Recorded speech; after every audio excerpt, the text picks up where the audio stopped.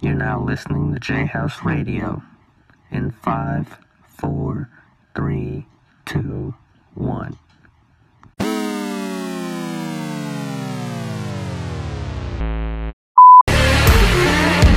Come together right now.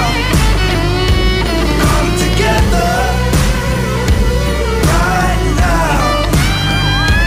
Come together right now.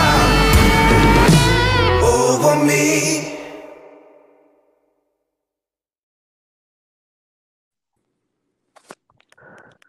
Yo, Yo, can you hear me okay? Can you hear me clear? perfectly. Alright, I hope this works out. I got my headphones on doing it. What is up, everybody? Welcome to Jayhouse Podcast Radio. This is episode number, I've sort of lost count, number 93, I believe. Today, talking about the Snyder Cut, and then from there, we're branching out into news about the alleged Ayer cut of Suicide Squad that people want to see along with the Snyder cut that's coming out in 2021. I'm joined here by my good buddy, my brother, my theater homie, always, Evan Elliot. How you doing, bro? Doing good, dude. It's always good to be here. Awesome. How you feeling?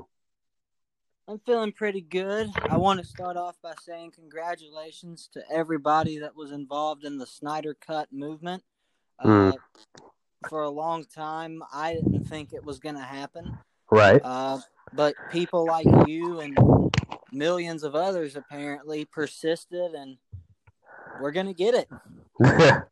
I'm excited about that, man. I'm happy. Finally, like, it's about time. 3 whole years of this, dealing with these trolls, dealing with these buttholes, these people that, whatever. Well, it's like I've said, though, I can't figure out why, for the life of me, why MCU fans care so much if the Snyder Cut gets released or not. Right. I can't. And I see the conversations immediately changed from it doesn't exist to, oh, well, it's going to suck. Right. I don't know. And I can't figure it out.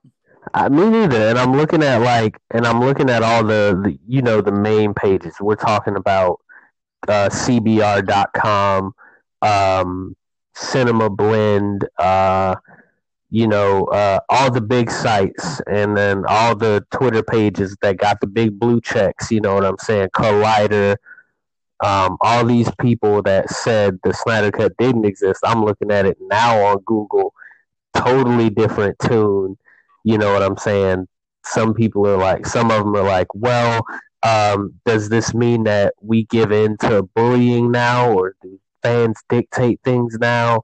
And some of them are like, so the Snyder Cut proves that the Snyder Cut never existed. I'm like, you morons. They'll do anything to deny that the Snyder Cut actually existed, despite the fact that AT&T is putting about $20 to $30 million toward Zach's original finished cut so that he can go ahead and finish it up. Mm-hmm. So that's just crazy that they're trying to deny that. The cut exists. It just needs some more touches up before it hits. People have a hard time admitting when they're wrong. Big time. And this is another prime example. Well, I want to ask you a question to get this started. It's kind of it's a basic question, but why is the Snyder Cut such a big deal? That's a good question. Why it's a big deal? Well, I want to start out by saying, point one, that just to establish this as a base, that for a lot of people, they think that it was all about DC wanting to catch up with Marvel, which from a studio standpoint, coming from Warner Brothers, I guess we could say, yeah, that's true. Warner Brothers was trying to do that. What makes the Snyder Cut so important is that Zach wanted to differentiate, and he said this in a Man of Steel interview, that he wanted to keep DC different from what Marvel was doing, and they asked him, did he feel any competition with Marvel or any rivalry? And he's like, no, because I love those films, but DC should just stick to doing their own thing, which they should have. And the fact that he had a Justice League movie that had the likes of Darkseid in it. He had a totally different Steppenwolf. We were going to see Martian Manhunter. So much of the DC world was going to expand in that first part of Justice League, because it was going to be a multiple part film with, different sequels. We just never got to see it come to fruition. A lot of us were hyped, and I'm gonna and when I say a lot of us, I'm talking about the majority of people were hyped just for the fact that we got Batman and Superman on the same screen. We had then Wonder Woman got popped off, Suicide Squad. Say what a lot of people don't like that movie, but yet again, that's I'm another. one of them. Yeah, vocal about that. But yet again, that's another reason why people are rooting now for David Ayer's Suicide Squad cut, because the theatrical cut and the extended cut were not what was not what David had filmed and not what he wanted. But it's all about creative vision and seeing it through. You can't go from serious, hopeful tones and, different types of elements with Man of Steel and Batman v Superman, and then, switch up those Superman, and Batman themes to what they did in Justice League. It was a total tone shift. That wasn't what Zack did, and they still slapped Zack Snyder's name on it, even though it was only 1/4 of the film that he shot. The rest of it was Joss's. And they slapped Zack's name on it and said it was his. And it wasn't. I'm like, those are not the themes that him and Hans Zimmer worked on. That he and Hans Zimmer And Hans Zimmer's the GOAT. Let's go ahead and say that again. He's the GOAT. Hans Zimmer is the GOAT. He's the GOAT. Exactly. Him and Junkie XL worked hard on those Batman and Superman themes to make them distinctful for a new generation, just like the Reeves era theme song was, just like Batman's theme song was. And Danny Elfman said this, and I quote, "There are no other Batman or Superman themes except the ones that I made." I'm like, first off, you narcissistic dump, you can't do that. You can't slap another version's theme song on a current version. That's just disrespectful. That's disrespectful to Michael Keaton. That's disrespectful to Christopher Reeve, because those are their theme songs that made them iconic. You can't snatch away what makes Superman and Batman's theme iconic for this generation. So I still think Bale had the best theme, though. that's debatable. That's debatable. He had a great theme. He had an amazing theme. I loved it. Yeah, but yeah, that's why the Snyder Cut is so important. It's all of these reasons. Just seeing Zack's vision come to pass, just like he intended it to, because they were on the cusp of greatness. Had Warner Brothers not listened to the studio, these critics, not studio, the critics and these online bloggers who are clearly MCU biased. Of course you have your people that dislike the movie and don't necessarily, like it, and that's fine. That's cool. You have that. But it was just blatant hate out to destroy Batman v Superman and out to destroy Zack Snyder, even though people don't hardly know the man as a person. And so I think he's a good director. But I want to go back to something you said about creator vision. Yes. Have you ever heard the saying, "Those who don't learn from the past are doomed to repeat it"? Yeah. All right, well, I have a prime example of, because Warner Brothers, and this just hit me a minute ago, Warner Brothers has already had to learn the hard way that when you change up the tone in a drastic way, it doesn't work. This is a prime example of Batman in the 80s. Tim Burton directed 2 amazing Batman films that I will defend to the grave. Batman and Batman Returns were both amazing. They were amazing. Well, then Burton leaves and they bring in, I can't remember his last name, but his first name's Joel. Schumacher. Yeah, that guy.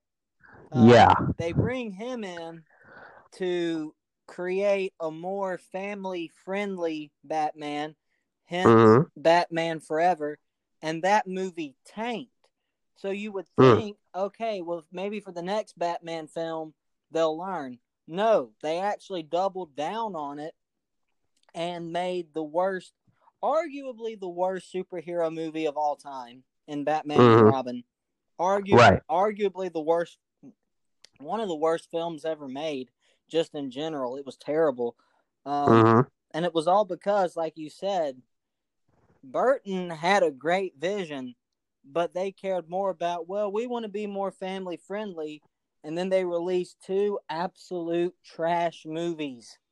And now I feel like they've put Snyder in the same position, because I don't doubt Zack Snyder's vision, because he proved himself to me as a director with Watchmen. For those of y'all who are not very familiar with Watchmen, the comic book Watchmen is a humongous comic book. It's big. It'll probably take you about 4 days to read Watchmen from cover to cover. And Zack Snyder took that, put it into a 3-hour film, left nothing out, got all the main points of the story in, and it was awesome. It was absolutely awesome. And that was kind of my first experience with critic bias, because if you go to Rotten Tomatoes, Eric, I kid you not, this is what it says. It says, well, actually, keep talking. I'm going to pull up the exact review. Give me 2 seconds. I'm going to pull this up. Okay, I'm going to it right now. I'm looking at the Rotten Tomatoes score. Mind you, for the people that are listening, Rotten Tomatoes posted on Twitter the day of the Snyder Cut being released, or after. They said, they asked on their Twitter, what do you think Justice League's new rating, the new Justice League's rating will be? And then they had a picture of Batman, Flash, and Wonder Woman from the Justice League with the like 17 something or whatever percent they gave it the first time on there. And I promise you, we literally almost cussed them out right there. We're like, we don't give a flippin' flop about what you think the score is going to be. Your opinion does not matter anymore. You no longer dictate movies. So that's just a side note. And okay, what was you saying, Evan? All right, so here it is right here. They gave it a 64%, and here's what it says. It says, gritty and visually striking, Watchmen is a faithful adaptation of Alan Moore's graphic novel. Okay, so right there they acknowledge it's a great movie, but its complex narrative structure may make it difficult for it to appeal to viewers not already familiar with the source material. So it's a great movie, but because people who haven't read Watchmen might not be able to follow along, we're going to give it a 64%. Right. Are you kidding me? Right. Dang. But and go ahead. Oh, I didn't have anything to say. You go. And I'm like, doesn't this fall into like the same category I could say with majority of not the fans who enjoy the MCU, you know, like you or me, that enjoy it for what it is. We're talking about the toxic, biased MCU fans that is MCU no matter what, Iron Man is God type fans that say that, you know, films like because I've had MCU fans say that films like Watchmen suck and they're boring. And I'm like, how? When at least, I'm not going to say majority, but I'll say about a good 50 to 60% of the MCU films, especially in the later phases, aren't even comic accurate. You know what I'm saying? Well, and they can't tell the difference because the formula of those movies are so successful that what does it matter what the source material was for them? I've got to push back a little bit on some of the movies, because I think some of the movies, I'll agree with you, some of them, like Thor Ragnarok, might not be comic accurate, but films like, to the MCU's credit, they have released movies with a more serious tone, like Black Panther. Yeah. and Civil War. But I get what you're saying, though. But I want to say this really quick before we go any further. I think the MCU, and this really isn't an opinion, this is more of a fact. I mean, the box office numbers are there.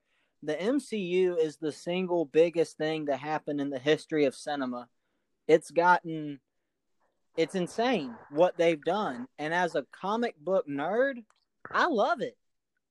Right. I absolutely love seeing people wear Spider-Man shirts and everything. I love that. I love watching people nerd out. However, my issue comes when people bash everything else and Right. think this is the one way to make a superhero film. When Christopher Nolan showed clearly, because throughout his 3 Dark Knight movies, there's not really a funny. I mean, there might be some. There's some humorous moments. Yeah, They just don't overshadow the whole movie. there might be a sarcastic remark, like Joker made a couple of sarcastic remarks, Right. but you're not really laughing a lot of the time where the villains are on screen. You're most of the time you're hanging on the edge of your seat, like, oh my god, what's happening here? What's going down? Yeah. Right. Yeah. But real quick though, like I just want to give my real quick take on the Snyder Cut. Like I've said, I respect Zack Snyder as a director, and you and I had a talk about Batman v Superman last night. We're not going to get back into that for the sake of the podcast. Nah. But I respect it though. I respect it though. But I will say this: the Justice League movie we got was one of the 2 times I went to see a movie and I seriously contemplated walking out of the theater. And and the other one is the other movie we're going to talk about today, but for different reasons. With Justice League, I was actually pretty hyped for it because from the trailers I saw, I mean, I didn't like Flash from the trailers because I was like, oh my gosh, like they're trying so hard to make this kid Spider-Man. Yeah. But there were some moments I liked. I was like, okay, and maybe this will build something up towards Darkseid, because there was that big Darkseid Easter egg in Batman v Superman with Batman's nightmare. Right. But I was watching Justice League, and about an hour and a half in, after sitting through like 30 jokes, I was like, this is a disaster. This is terrible. Right. And yeah.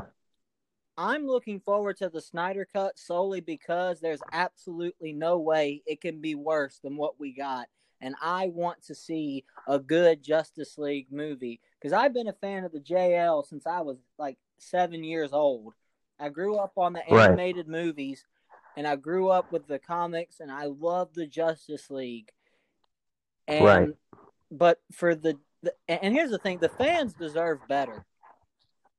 They do. The DC fans we deserve better than the Justice League. It was an absolute disaster. Steppenwolf looked ridiculous, and I don't even dislike Steppenwolf as a villain. I thought to myself, okay, we got Steppenwolf. I'd rather have Darkseid, but maybe we can build up to him. But, and Steppenwolf just looked like a Power Ranger villain. Right. And even on that side note, just a quick side note before you continue, Syrian Hines, the actor who played Steppenwolf, said himself, he's like, this is not what we agreed to film. He watched the final cut and he's like, bro, this is not like the Steppenwolf that I agreed to play. This is not the movie that we wanted to film. And the fact that the villain of the movie is saying that, I'm like, I just have the utmost respect for Syrian saying that. So continue. I'm sorry. You're good, man. But I'm looking forward to the Snyder Cut, especially because the rumor I heard is it's either going to be one like 5-hour movie or broken down into parts. I'd like to see it broken down into parts, kind of like a mini series, so they can really tell the story and Zach can put everything he wants to put in this. Because HBO Max is doing it, right? Yeah. Does Warner Brothers have any influence in this? I'm not sure. Aside from AT&T, which was the one that greenlit it, that decided to get behind it. AT&T owns Warner Brothers, I believe. Well, So maybe yeah, they learned their lesson. pretty much. That's Yeah, I would that's say right so. there. The fact that they're letting this happen and the fact that they're putting $20 million into it does kind of hint that they've learned their lesson. Mm, Because I mean, let's be honest here, Eric. The DCU, as of right now, sucks. It yeah, absolutely sucks. And we're DC fans, but it's a disaster. It is a joke. yeah, And the reason, and I'm going to say this too before we get into the other film, and this hit me yeah. the other day. The main thing that impressed me about the MCU is the way that they've connected all the movies. And even though not all the movies have been huge hits, because we broke down in one podcast how most of the films before the first Avengers were flops. The Incredible Hulk was a flop. They lost And money on that, even though it was a good movie. They lost money on it. I think they barely broke even on Thor. They barely broke even on Cap. They made some money off Iron Man.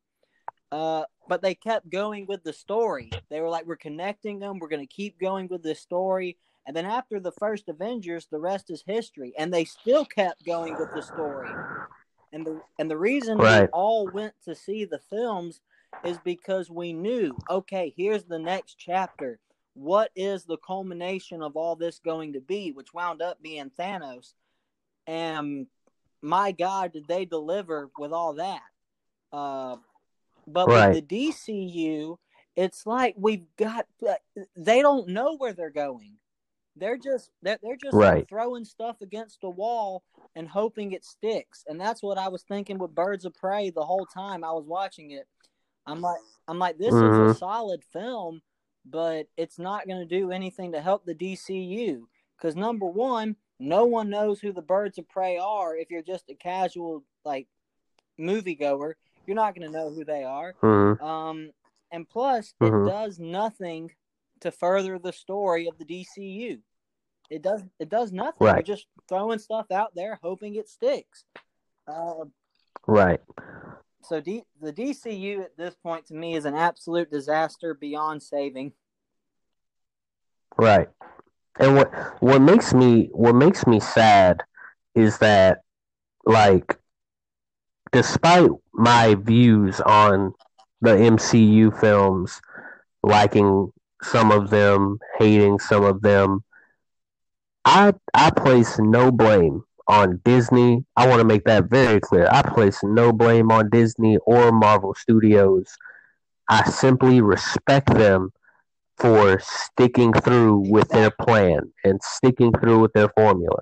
That's all you could ask of anybody to do, especially taking on something that big. Stick to Look your how it worked. guns. You know what I'm saying? And look how it worked.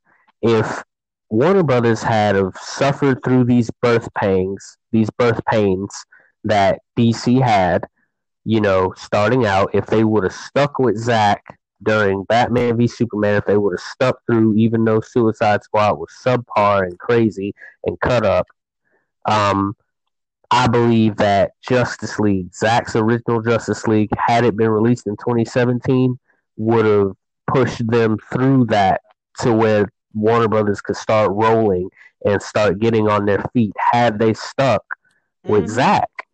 But, you stopped. We're talking about a complete stop. You stopped mid train, and you just switched tones, put out Justice League. Then you made Aquaman, which Aquaman, I'll have to go back and rewatch it now just to get a second viewing on it. Then you do Shazam, all these films suddenly lighter tone, you Mm-hmm. know what I'm saying? And then you do Birds of Prey, rated R, and I'm like, that tone is mismatched. I'm like, there's no consistency there with what you're doing, and it just sort of, it just sort of, like you said, they were throwing stuff up against the wall, hoping that it will work. And meanwhile, you got one of the greatest superhero directors and one of the greatest directors ever, at Netflix working on Dawn of the Dead when he could have been putting this stuff together to get the DCU back on track. Now there is talk of the old DCEU. We're talking Man of Steel, Batman v Superman, Wonder Woman, Suicide Squad, and Justice League all being back on the forefront and just continuing that DC universe from this upcoming release of Zack Snyder's Justice League. There's talk of just continuing the old universe. So I don't know how that's going to land. One thing at a time, I guess. Something else to think about. Batman and Superman, and I want people to think about this. Yeah. Iron Man and Captain America were not huge characters. I mean, they were big characters in the comic books, but they weren't box office. Like, they weren't the face of Marvel prior to their movies coming out.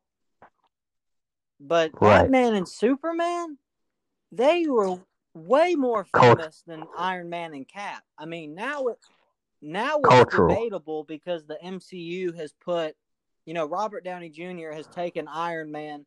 Iron Man might be the most famous character now, but Superman and Batman, for the longest time, especially Batman, were like the faces of a franchise. And for Warner Brothers to screw that up where you have the more popular characters in Batman and Superman, and the fact they were able to screw that up is almost impressive. Yeah, I agree with that. It's almost like unbelievable.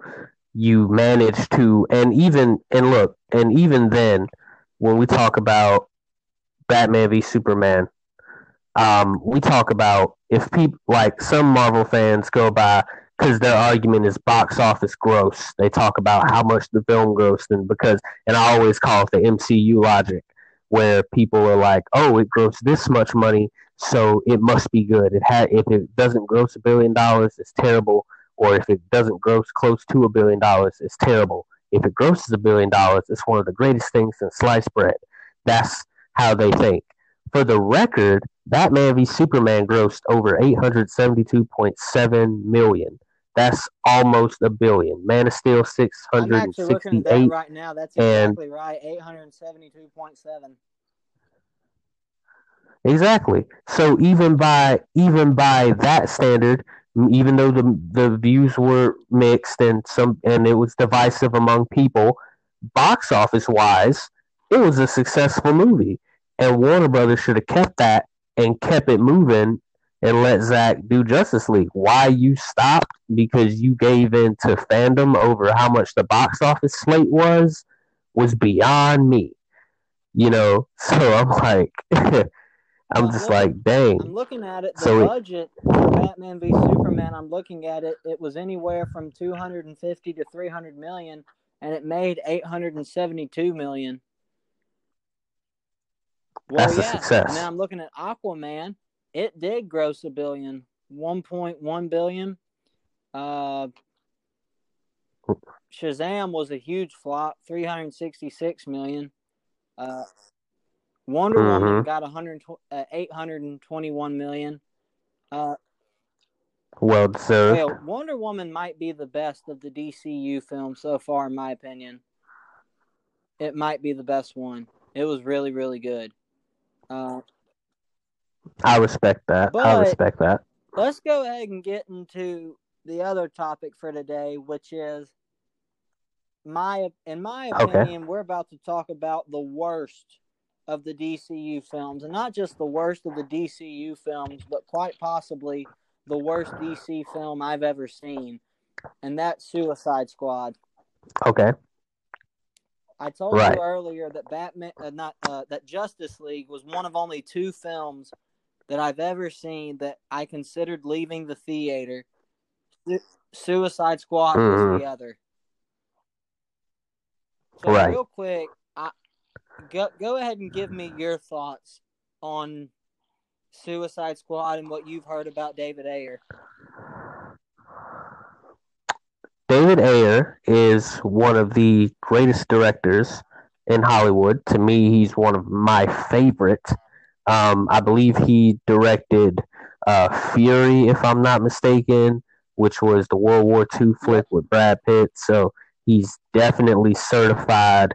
He's done a whole bunch of great movies. And my understanding now that all of this is coming out post Snyder Cut is that the theatrical cut of what we had in Justice League, of what we had in Suicide Squad, was not. It was very watered down as far as plot and what they shot.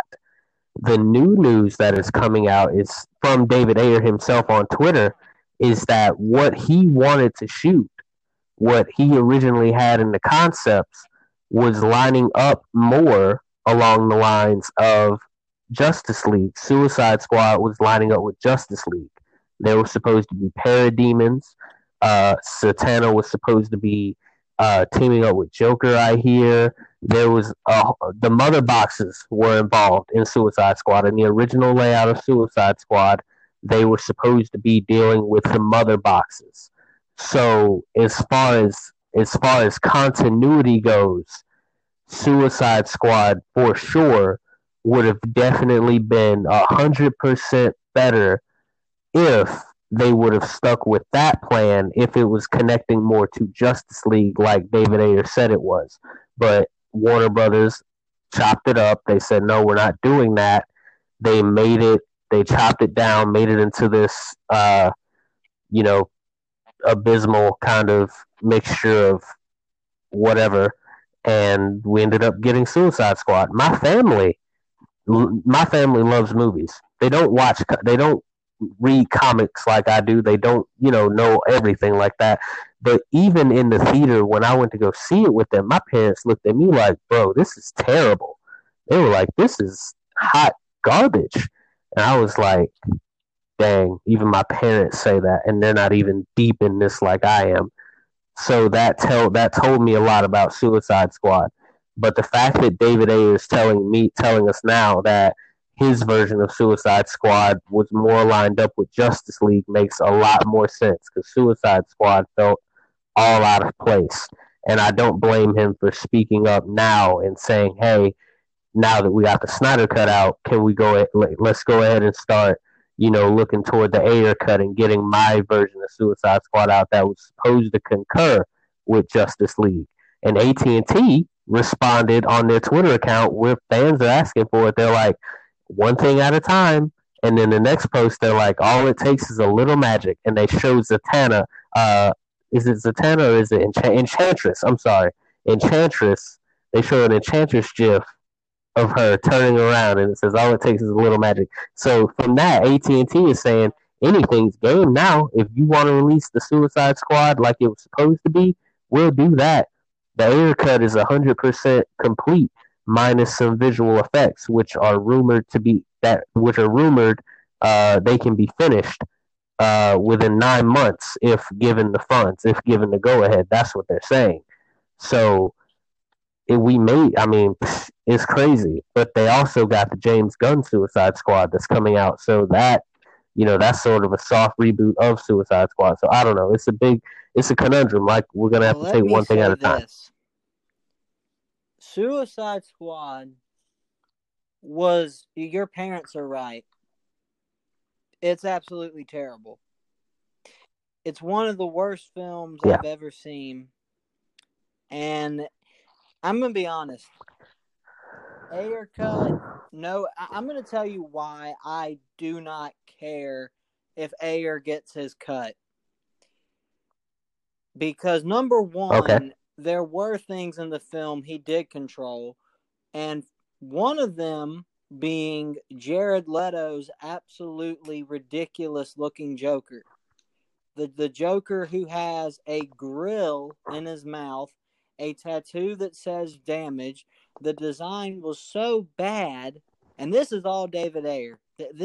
I love to blame Warner Brothers for everything, but this is David Ayer here. He actually tweeted. David Ayer himself put on Twitter and apologized for making Joker look the way he did. He apologized for it. Because He And I'm shouldn't glad he apologize for did, that. because he looked ridiculous. I mean, if you show this to people, you show this Joker to people who have never, like, just show it to them. Who is this? Is that Marilyn Manson? Is that one of his backup dancers? Is this a Hot Topic manager? Because that's how he looks. And not only that, he served no purpose in the film. None. Like, you could have taken Joker out of that film and nothing would have changed. He served no purpose. He was just there. Warner Brothers, They used that's him all as he a marketing was. ploy. And then his voice, and look, I don't care Yeah. what you say or what anyone else says. His voice, he was trying to copy Heath Ledger. I'm not a Heath Ledger fanboy who says that every Joker that's not Heath Ledger sucks, because I love Joaquin Phoenix and I love Jack Nicholson. But Jared Leto, if you listen to his voice, he was trying to talk almost exactly like Heath Ledger, minus the laugh, because his laugh sounds what happens whenever you open up a very creaky door and then you shut it. And there were so, but I personally, I could care less if Suicide Squad gets a recut, because to me, it's an irredeemable film, and I want to forget that movie got made. It was so bad. I want to forget that it exists. I can understand that. I can definitely understand that. You hold a high reverence and a high respect for Exactly. Joker. And see, that's something else too. You said it perfectly. I don't hate Suicide Squad because I'm a Marvel fan. I hate it because I'm a DC fan, and I love Suicide Squad. Which, by the way, anyone that's read the Suicide Squad comics, Joker's not in them. He's not in them. It's the Suicide Squad story. But so I don't know why Joker had to be in it, but the whole it was, and then people were trying to tell me about Joker. They were saying, well, the deleted scenes are coming out, and when the deleted scenes come out, you'll see how good it could have been. I watched every single one of those deleted scenes, and I'm thinking, no, it still sucks. It still sucks. The deleted scenes didn't make any difference. Every one of those deleted scenes in there, and all of his lines that were supposed to be scary just come off as cringy. Now that falls on the writers. That falls on the writers of this film. Just everything about this film was abysmal. Okay. I can't think of a single good thing to say about it except maybe Will Smith Deadshot. Maybe. Right. But So based off that notion, would you say that had Warner Brothers stuck to the original concept with the Suicide Squad having something to do with the mother boxes and the parademons and Citizens of Apocalypse and things like that, would you, and it had more connection to Zack Snyder's Justice League, would you say that it would have been better than what we got, which was just Suicide Squad with Joker in it? Warner Brothers could have put paint drying on the screen for 2 hours, and it would have been better than Suicide Squad. I'm not kidding. This movie, I'll agree with you, only because, like I said, you could have put somebody dragging a nail across a chalkboard for 2.5 hours, and I would have enjoyed it more than Suicide Squad. I mean, it's right, and I right. hate saying that too, because I respect the actors in this film so much.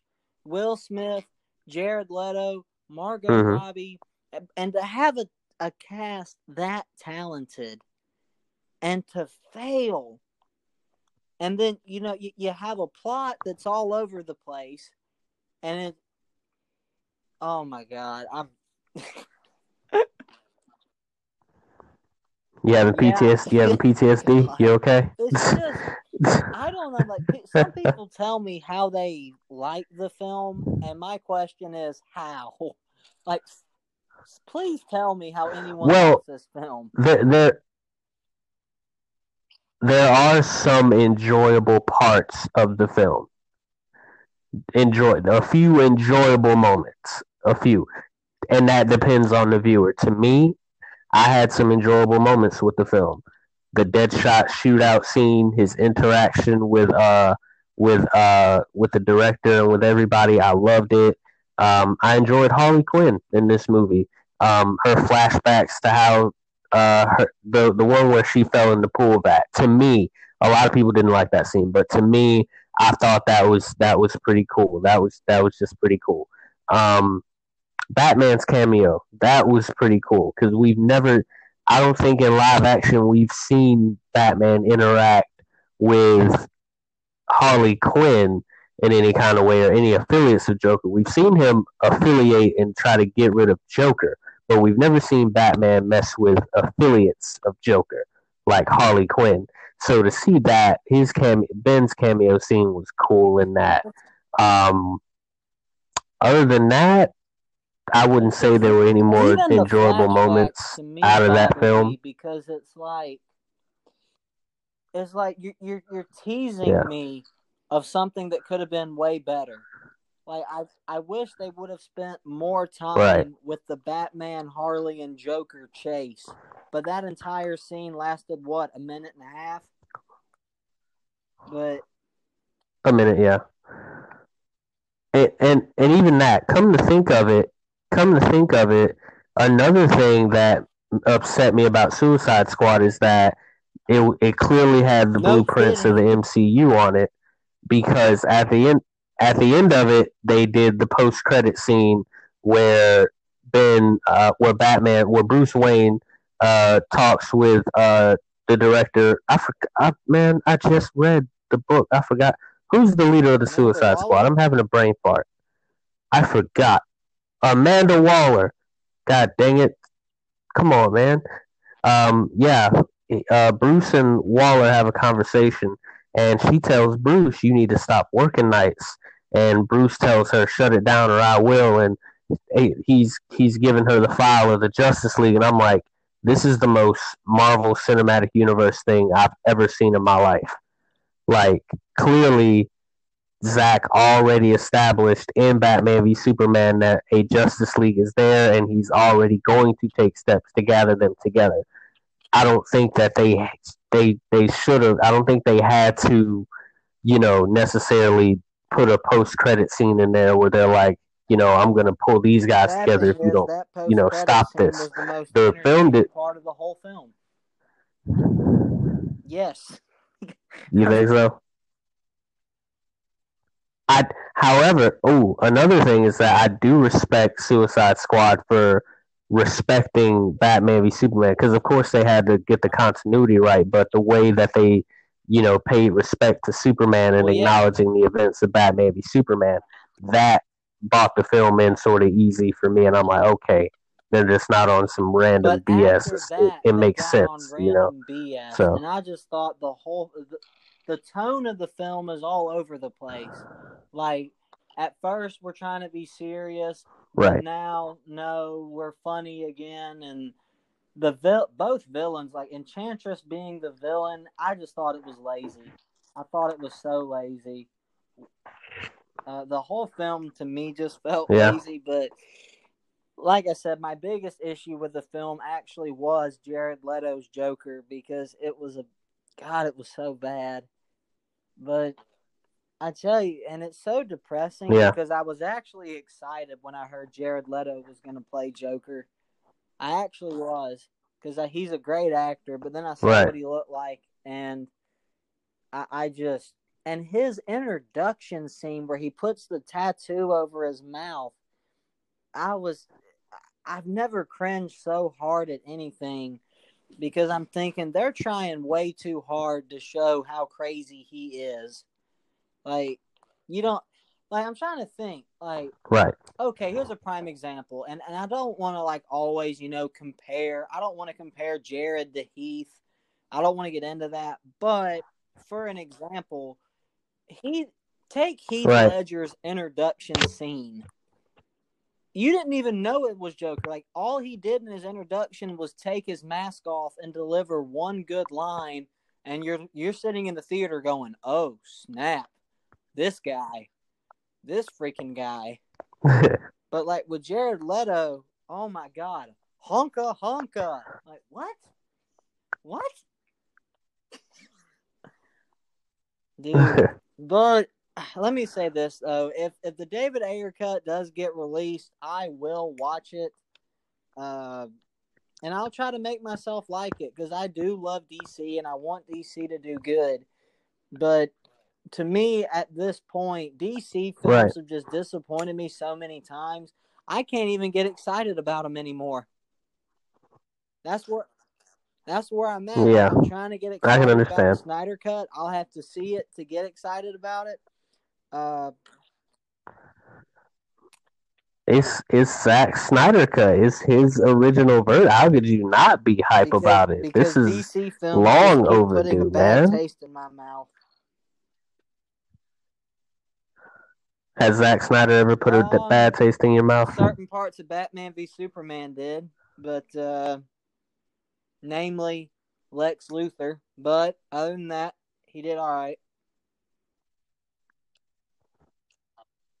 I respect that. He's giving you Man of Steel. He's giving you Watchmen. You got me on Watchmen and Man of Steel. You got me on that because General Zod is a top 10 villain. Top 5, in my opinion. That boy top 5 always. I'm trying to think real quick off the top of my head. Heath Ledger, Dr. Octopus,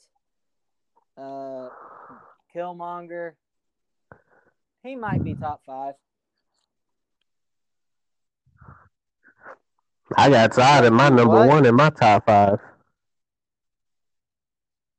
I got Zod at number 1 in my top 5. Number 1. You're not gonna like my top 5 villains, really. You're just not. You're not gonna like them. You're gonna like them. You're just not gonna like the way they're placed. I got Zod at number 1.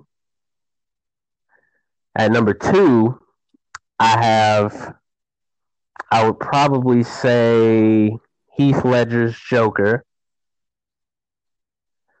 At 3, I have Jesse Eisenberg's Lex Luthor. At 4, I have Doc Ock, of course, Dr. Octopus, Otto Octavius from Spider-Man 2. And 5, I really do want to say Killmonger. I think it is Killmonger I have at number 5, because outside of that, I really haven't seen any other, villains that really, have a good cause behind them. Like, they're not just out to take over the world. They actually got something to say. So those are my top 5 because they actually had something to say. They weren't just evil just to be evil. Honorable mentions, Sam Raimi's Green Goblin. He was off the chain. I'd put William Dafoe's Green Goblin over and Sam Raimi. Over which one? That was the one. Sam Raimi was? Yeah. William Dafoe is Sam Raimi's Green Goblin. You meant Dane DeHaan. My bad. Dane DeHaan is an honorable mention. I'll put him as honorable mention strictly because The Amazing Spider-Man 2 is the most comic book accurate Spider-Man movie that's ever been made. And the way you're probably going to edit this to make it a part of another podcast, but probably, no, this is one whole. Sorry, but let me get this straight. You've got General Zod. I don't even want to say it. Yeah. I don't even want to say the order you've got it in. But I have to ask, what gives him the edge? Yes. What gives him the edge is number 1. Because to me, what makes a great villain over everything is having meaning. What is your meaning? Nobody's, as George Lucas said about Darth Vader, about Anakin, nobody's evil for no reason. And the best kind of villain that you can have is, in his eyes, in that villain's eyes, they believe that they are doing the right thing. Changing list. Heath Ledger's Joker 1, Darth Vader number 2. Now go. Oh, you mentioned Vader. Okay. George said that the villain, no matter what is going on, they always believe that what they're doing is right, even though in the eyes of others, it's wrong. And to me, that just makes for one of the best compelling villains, of all time, whether Marvel or DC. So when we talk about General Zod, we're talking about a Kryptonian who was bred to be a warrior. He didn't choose to be a warrior. He was born that way, straight from the Codex. That's his designation. He's a warrior. All he cared about was building Krypton. And the fact, rebuilding it after its destruction, and the fact that he went against the politicians and the people that, led Krypton to the ruin, which is totally understandable, especially in today's world, going against political forces that make decisions that can destroy, worlds, nations. That is especially relatable in the case of General Zod. So when he goes against Clark, he's expecting Clark to go along with it. He doesn't, but he's like, Clark's not about to deter me. I'm about to get this done, And in the end of Man of Steel, Michael Shannon, when he has that anger, that rage, he's like, bruh, we could have built Krypton all over again and saved our race, but you chose humans over us. He's like, bruh, I hate you, Clark. I'm going to murk you. And then, so that whole conflict ensues. But just that rage, General Zod believed that what he was doing was right, and he didn't care. He cared about his people. So in that way, he wasn't evil, but the way he went about doing what he wanted to do was very evil. So, that's why I got General Zod at number 1. Compared to Heath Ledger's Joker, who was mystifying in every way possible, like just mystifying. I'm talking about like mystery come out of the wind. You don't know who he is or where he came from, but he's familiar. Heath Ledger's Joker really didn't have an origin or anything that I could sink my teeth into. He was just so goddamn mesmerizing in the moment that you really didn't care about where he came from or who he was in the past life. That's just how good that Joker was. So okay, that's why I give Zod the edge. First of all, in terms of villains that you empathize with and you question whether they're evil, in that category, I feel like Alfred Molina's Dr. Octopus did a better job of that than General Zod did. I mean, for Christ's sake, you feel legitimately bad for Alfred Molina the whole film. Because you think about it, he lost his wife because his science experiment went wrong, but he has nothing. And he was contemplating suicide. He was shown contemplating suicide. But then the arms take over his mind, and he's like, you know what? We're going to try this again, and I don't care what I have to do to get it done, because it's going to work, because that's the one thing that I have left in this world. And then at the very end, Spider-Man, instead of killing Doc Ock, gets to him. And, there's that very emotional moment where he's like, oh, my God, I'm so wrong. My wife would be ashamed of me. And, like, dude, to me, that whole thing did better than God. That the emotion, when it came to me, I tried. I'm sorry, you got it. No, I was good. Yeah. I was saying I tried to feel bad for Doc Ock. I tried to, but what held me back from feeling bad for him as opposed to Zod is the fact that Peter sat at the dinner table with this man. He sat at the table with Doc Ock and his wife. And he asked him, are you sure that you can contain the magnetic field? Are you sure that your calculations are on point? Can you contain this? Are you sure? And Doc Ock's just nonchalant, like, this experiment can suck in all of New York. But no, I got it. I've got these calculations down packed, and then it goes on and he messes up, and later on he's like, well, it was working, wasn't it? Yeah, it was working, but Peter said, he asked you, were you sure your calculations were right? and But you that said was yeah, his life's and you work. were I mean, you terribly kind of wrong. So understand him with wanting it to be right. I mean, that was his main true, objective in life, was to make that. true. I mean, that's everything he'd worked for. But then when it comes to Heath Ledger, real quick, Right. the number one reason I have him at number one, you talked about him being mystifying. His motivation was the absolute number. It was perfect when it comes to Joker, which was he wanted to. His main motivation was he wanted to show everybody how ridiculous their moral code is. And another thing I loved about it is, with the exception of Thanos and Infinity War, and I believe there was an X-Men movie where this happened, Heath Ledger won. The Joker won. Like, he gets kidnapped at the end, but Harvey Dent becoming Two-Face in that way, he won. Because Harvey Dent was symbol of hope. So much so that Batman was like, you know what? I think this guy can, I think I don't have to do this anymore because Harvey Dent's over here doing his thing and he's incorruptible. He's standing up to everybody. And Joker's like, oh yeah, he's really incorruptible. Watch this. Right. I'm gonna kill his wife. Then we'll see how incorruptible he is.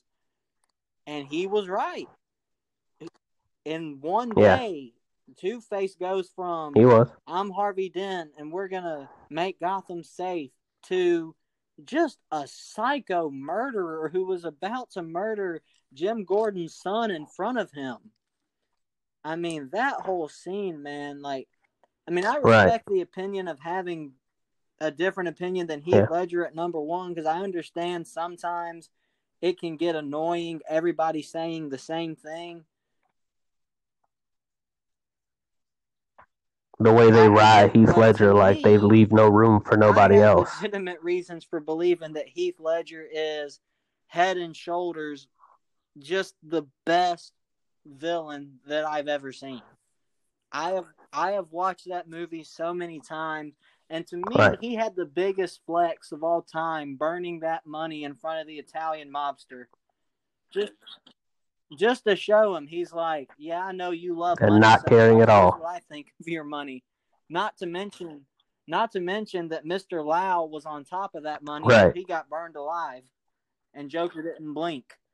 He was like, you like money? Well, watch this. Boom. Here's what I think of your morals. Your morals are a joke. Everything is a joke. Everyone can be pushed to a limit. Like, got it. And then he turned all of Gotham into chaos. And that's how come that last scene with the two boats was so intense. Because Joker was really about to prove to Batman, one of those boats is going to blow up. And then when it didn't happen, you could see that just sheer look of disbelief on Joker's face. And Batman was like, ha, you thought. But then after that, Joker was like, ha, you thought. What about Harvey Dent? And that's what made it so great.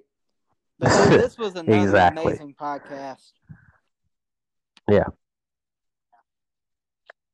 Absolutely. We're coming down at 57 minutes, almost at an hour. So, yeah, it's definitely been a great podcast for sure, as always. Always, bro. Always. To those who are listening, follow my boy Evan Elliot on Instagram. I believe your Instagram name is double E19, if I'm not mistaken. Follow him at double E19. You can also follow both of us, because I just announced today that I want more perspective here on Jayhouse, because I know I can be quite passionate about my views, so I want to bring different perspectives in. So that's why I want to have Evan on more, and I want to have Chris on more, so that we can bring in some different perspectives and different views and sort of mix it up a bit. So I'm very excited about that. So follow us on Jayhouse as well, and I'll have this podcast posted up on the Twitter link. As always, Evan, pleasure talking to you, bro. We could do this for an eternity. Yes, sir. Have a great freaking day. Love all you guys. Thank you for joining. This has been another edition of Jayhouse Radio.